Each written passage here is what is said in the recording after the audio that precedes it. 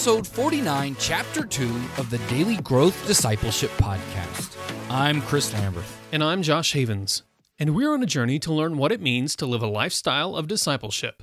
We're glad you're joining us and hope that as you set aside this time for God, that He would help you grow today in the everyday moments of life. Today, we're continuing our conversation with Paul Smith. Paul Smith was an on-staff editor for Gospel Publishing House for over 30 years before retiring in 2018. During this tenure, he worked on adult Sunday school curriculum, books, magazine articles, letters, and other publications that were produced by the General Council of the Assemblies of God. Still an ordained minister, he serves as ministry leader for a Celebrate Recovery chapter in Republic, Missouri. He keeps busy doing freelance editing and page layout, and trying to downsize a lifetime of memorabilia and books. The everyday moments of life are filled with disappointments, regrets, pain, and sadness. It's an inescapable part of our lives under the influence of sin. And when we give our lives over to Jesus, we expect these problems to disappear.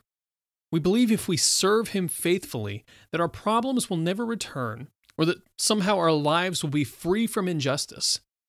In this second part of Paul's testimony, we get a glimpse of God's work in a life, even when that life was filled with depression and hopelessness for years. But the good news is God's work in us is never done, and He often brings people around us who can help us find healing. This gift of the body of Christ is exactly what Paul found in a ministry called Celebrate Recovery. I want to talk about another really important aspect of your testimony that you didn't really cover, but it has to do with another organization and that you're really involved with called Celebrate Recovery. Can you tell us about what Celebrate Recovery is and then why how you became to get involved with that? Yes. Celebrate Recovery is a Christ-centered 12-step group.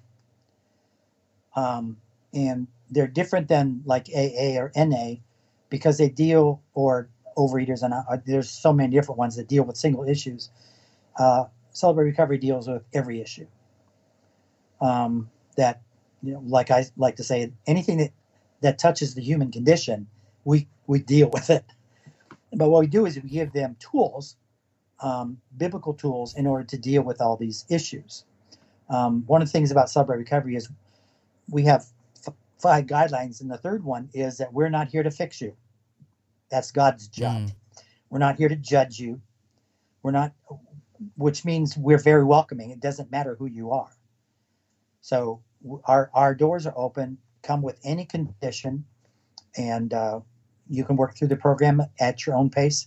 Get involved until we actually get into the 12-step, which takes about a year to go through our 12-step books. So that's Celebrate Recovery. And so let's see, how far back do I need to go? 2000, in the early 2000s, about 2003, 2004, I had back surgery. And it was bad, but they fixed me and I was fine. And then,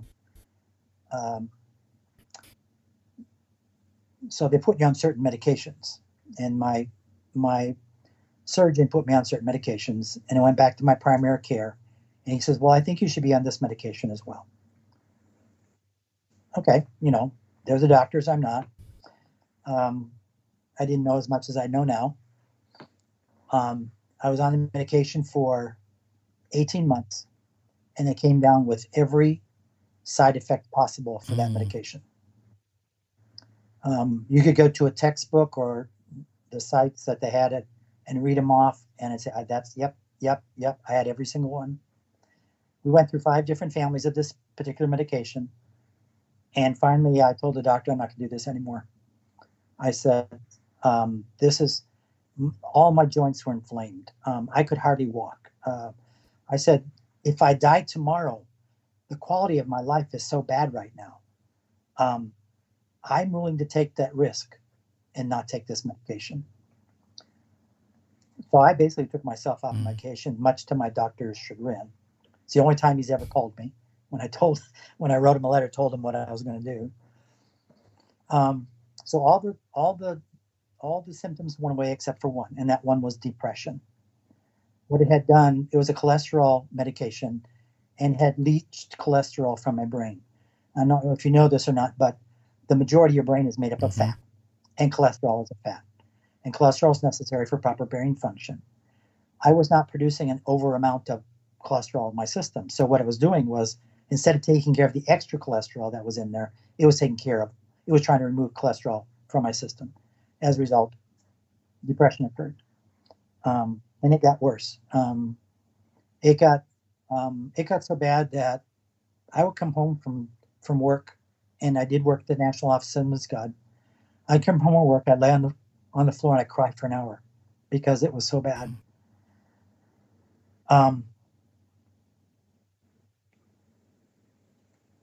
When Jesus went on the cross, he had the whole experience of feeling that God abandoned him. Now we know that God did not abandon him, but that was his feeling. And I felt that way. I felt that God had abandoned me. I got this little nativity set that I put out on the kitchen, the coffee table in my living room. And it was to remind me of this one thing, that God is Emmanuel. And he never leaves you, regardless of how you feel. And I held on to that for a long time. And finally, I called my doctor. I said, I need help. So I got help. I got medication I needed. And they finally found a combination that worked for me very well. And so the depression began to lift, which was great, really great. But there's one thing about the depression that didn't go away, and that was this feeling of hopelessness. Now, it wasn't hopeless like in the sense of hopeless like I don't have hope in Christ, or that I'm not going to go to heaven when I die. It was a hopelessness of feeling that my life was never going to change, that I had been in a holding pattern for I don't know how many years, and I had not grown any closer to the Lord. I had all kinds of knowledge. I mean, this is what I did for a living, but it never reached my heart. And it's hard to explain how someone who works with the Word of God every day and prays every day and wants so much to know the Lord, how you can live that way and not have that affect you. But somehow or other it didn't. And I just felt there was a roadblock, and I didn't know what it was. So I had a friend of mine who worked at the national office, and we would have lunch occasionally. He worked with Shapes Ministry, which was a mentoring ministry for teens that AG had for a while, and he was head of that. So I don't know, one day I just told him, I said, this is the way things are. I don't know. He had a trusting nature, and I felt I needed to share this with somebody. And so he started talking to me about Celebrate Recovery. And honestly, I did not think this was going to work for me. We had 2 sessions that I talked with him. Each one was over 2 hours each, where we talked. I asked questions, he answered questions. Talked about what was going on in my life, he answered questions for me. He did not try to fix me. What he tried to do was point me in the right direction. So I finally said, okay, I'll go.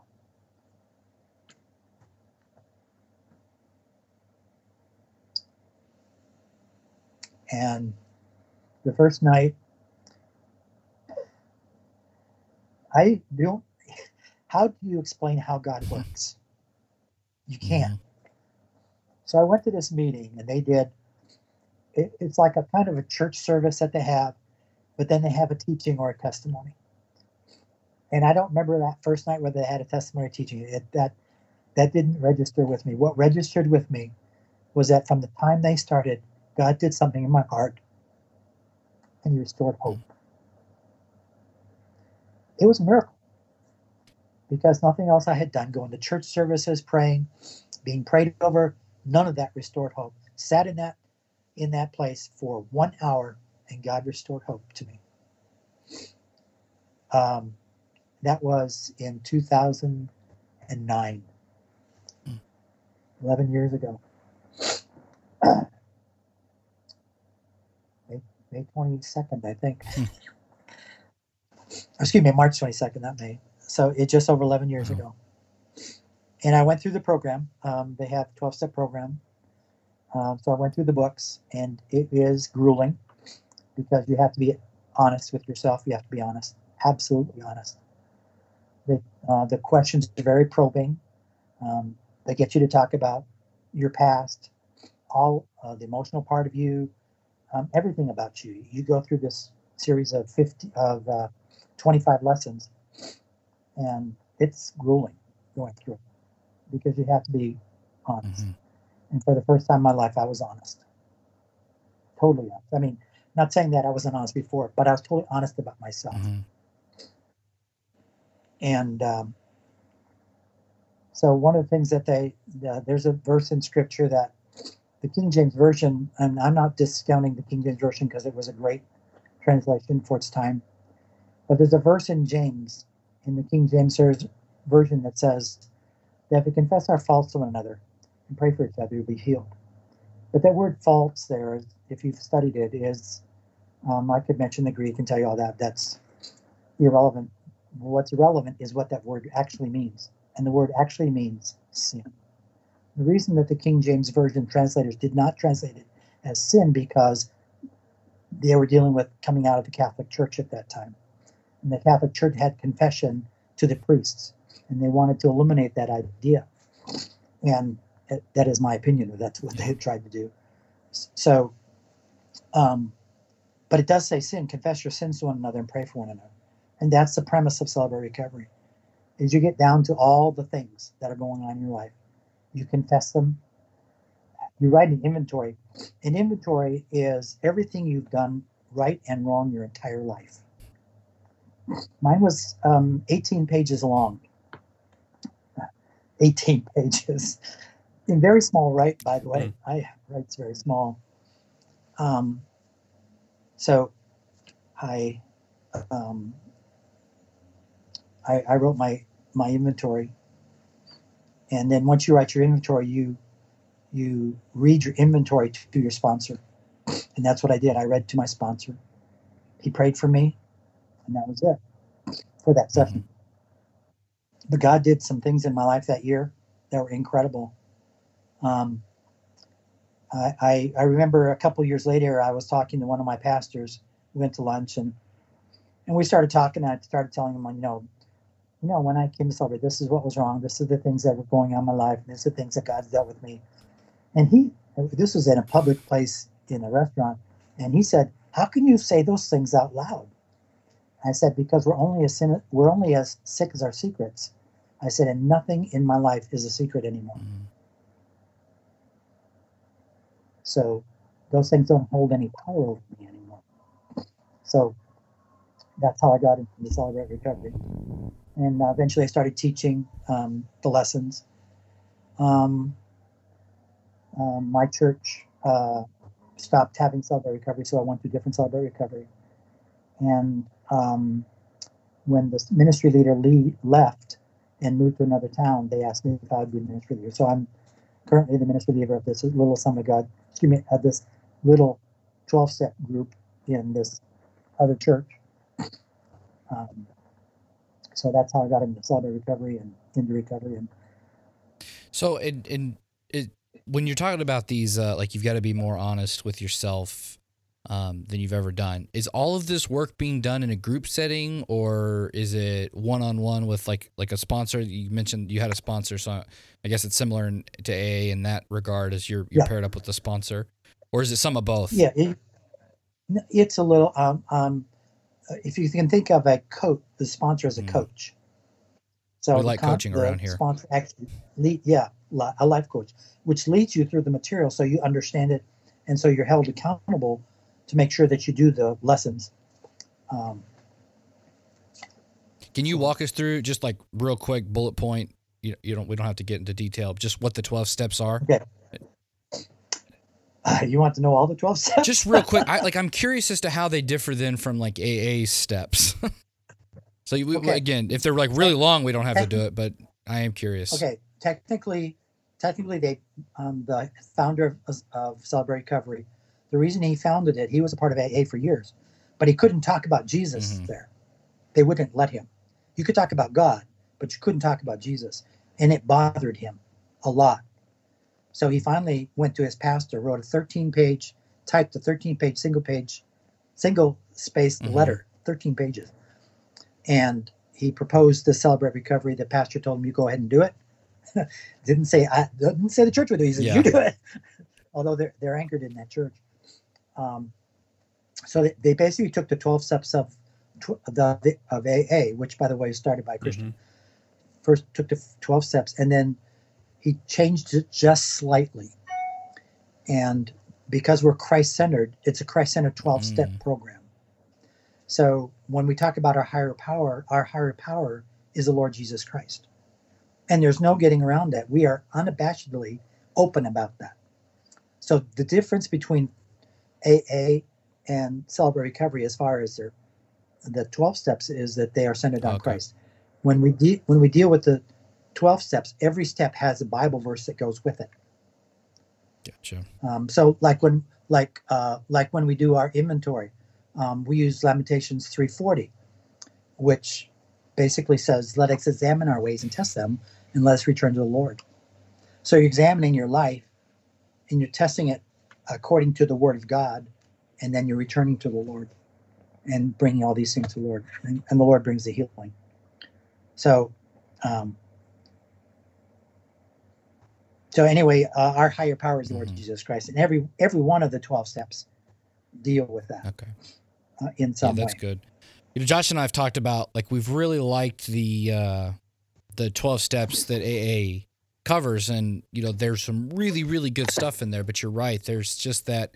And I mean, you're right. There's that emphasis on God, that higher power. If Christians were to go through AA, they would make those connections right away. Yeah. And so, but it seems like there was something always lacking. But that's really cool to know that then Celebrate Recovery was started from that. And one of our members, he came into Celebrate Recovery from AA, and he did not like Celebrate Recovery because we go much more deep than Alcoholics Anonymous does. We go much more deep. So that's what he didn't like about it, but it's also what he liked about it. When he actually got through it, he understood what was going on and why he had to do what he did. Doesn't mean he liked it. I mean, honestly, do you really like talking about the bad things in your life? That's the hardest thing there is. Especially the secret things that we have. Yeah, we like to say too around here, like growth is like, there are certain things that are simple about growing in Christ, but that doesn't mean they're easy. And so because growing in any sort of significant growing process, like it's easy to grow when you're young, like, young Christians, young children, they grow really easy. Or when you're trying to learn a new skill or coming at anything, right? You acquire it relatively easy. But the deeper you go into this thing, the harder a skill becomes to learn. And when you're talking about overcoming deep rooted sinful obstacles in your heart and really dealing with the heart of who you are, man, that is a death to yourself that you're having to confront and grow in Christ through. You're like, literally, part of you is having to die and disappear so that more of Christ can take root and grow. Literally rewiring your brain in some cases, because you have to undo all these connections that you have in your brain that have been built up over an entire lifetime. And so it really does feel like death sometimes. And so we tend to shy away from it and not want to even touch it. Another difference between AA and Celebrate Recovery is that in AA, when you do your inventory, you write down every bad thing you've ever done in your life. Okay? It's just a crazy thought to even... I know, it's a crazy thought. I did it, so attempt. I know it. But what Celebrate Recovery encourage you to do is you don't write down every bad thing in your life without writing down the good things in your life. We had one guy who went to the 12-step a few years ago, and this is a great guy. This guy volunteered at church. He did, all kinds of things. Wonderful guy. So when he sat down to do his inventory, he said, I couldn't think of one good thing I've ever done. Can you imagine living like that? The guy was a great guy. Sure, he did a lot of bad things, but he did a lot of great things. So he was sitting at home, and he was baffled. And then, he was to the point where he was like going to give up, kind of thing. And his mother came to him, and she, of course, mothers know things about kids. And she said, well, what's going on? And he said, this is what I got to do. He says, and so he told me that for a half an hour, she listed thing after thing after thing after thing that he did that was good. And he said, you're selling yourself short. Everybody has good parts of them. And there's some, people who say, there's no good thing in you, so you can never do anything good. And that we won't get into that whole thing. But we do good things. And so what they tried to tell us to do in doing our inventory is we balance it between the good and the bad. I kind of like to think of it as, if you do your inventory, you have the good, the bad, and the ugly. So the good is, the things that you've done and things that have done to you that were good. The bad is all the bad things that had happened to you or other people perpetrated on you. But the ugly are the things that you did to other people.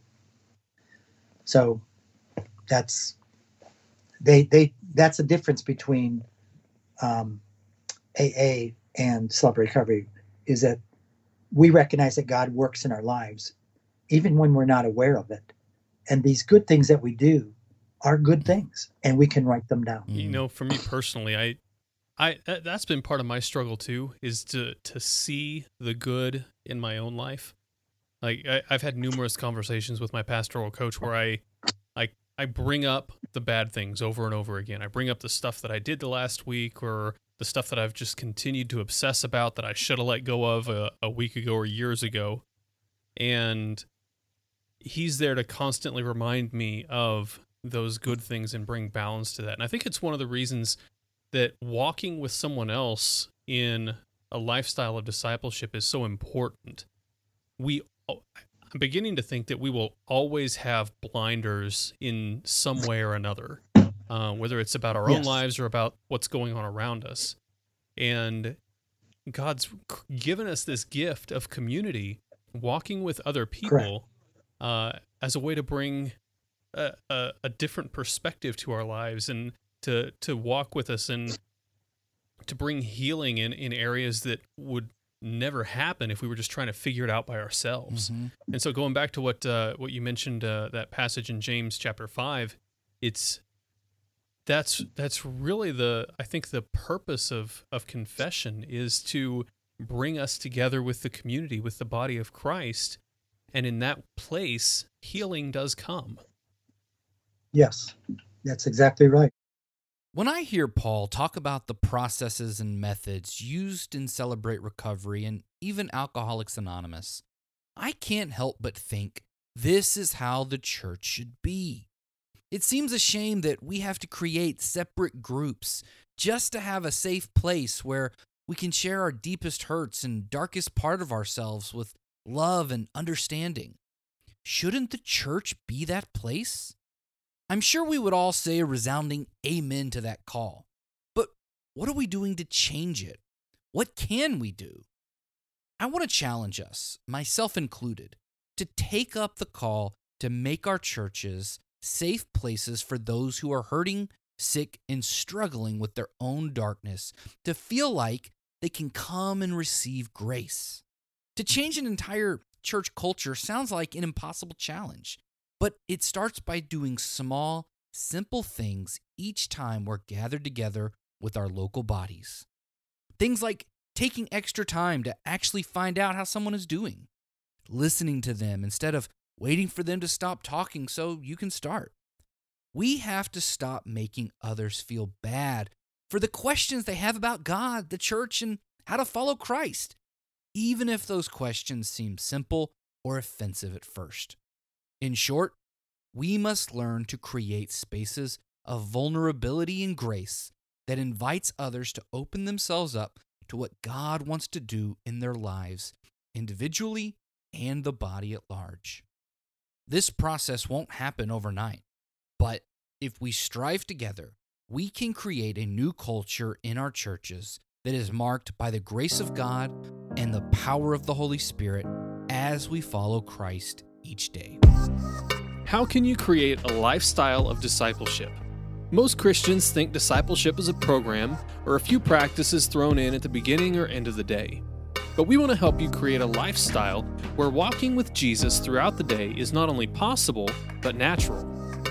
And we have a tool that's going to help you do just that. It's called the Daily Growth Journal. It's a guided journal that's going to help you become secure in your identity with God and authentically walk with Him in your daily life. Growing daily in your walk with Christ is possible if you cultivate a lifestyle of discipleship, and the Daily Growth Journal will help you do just that.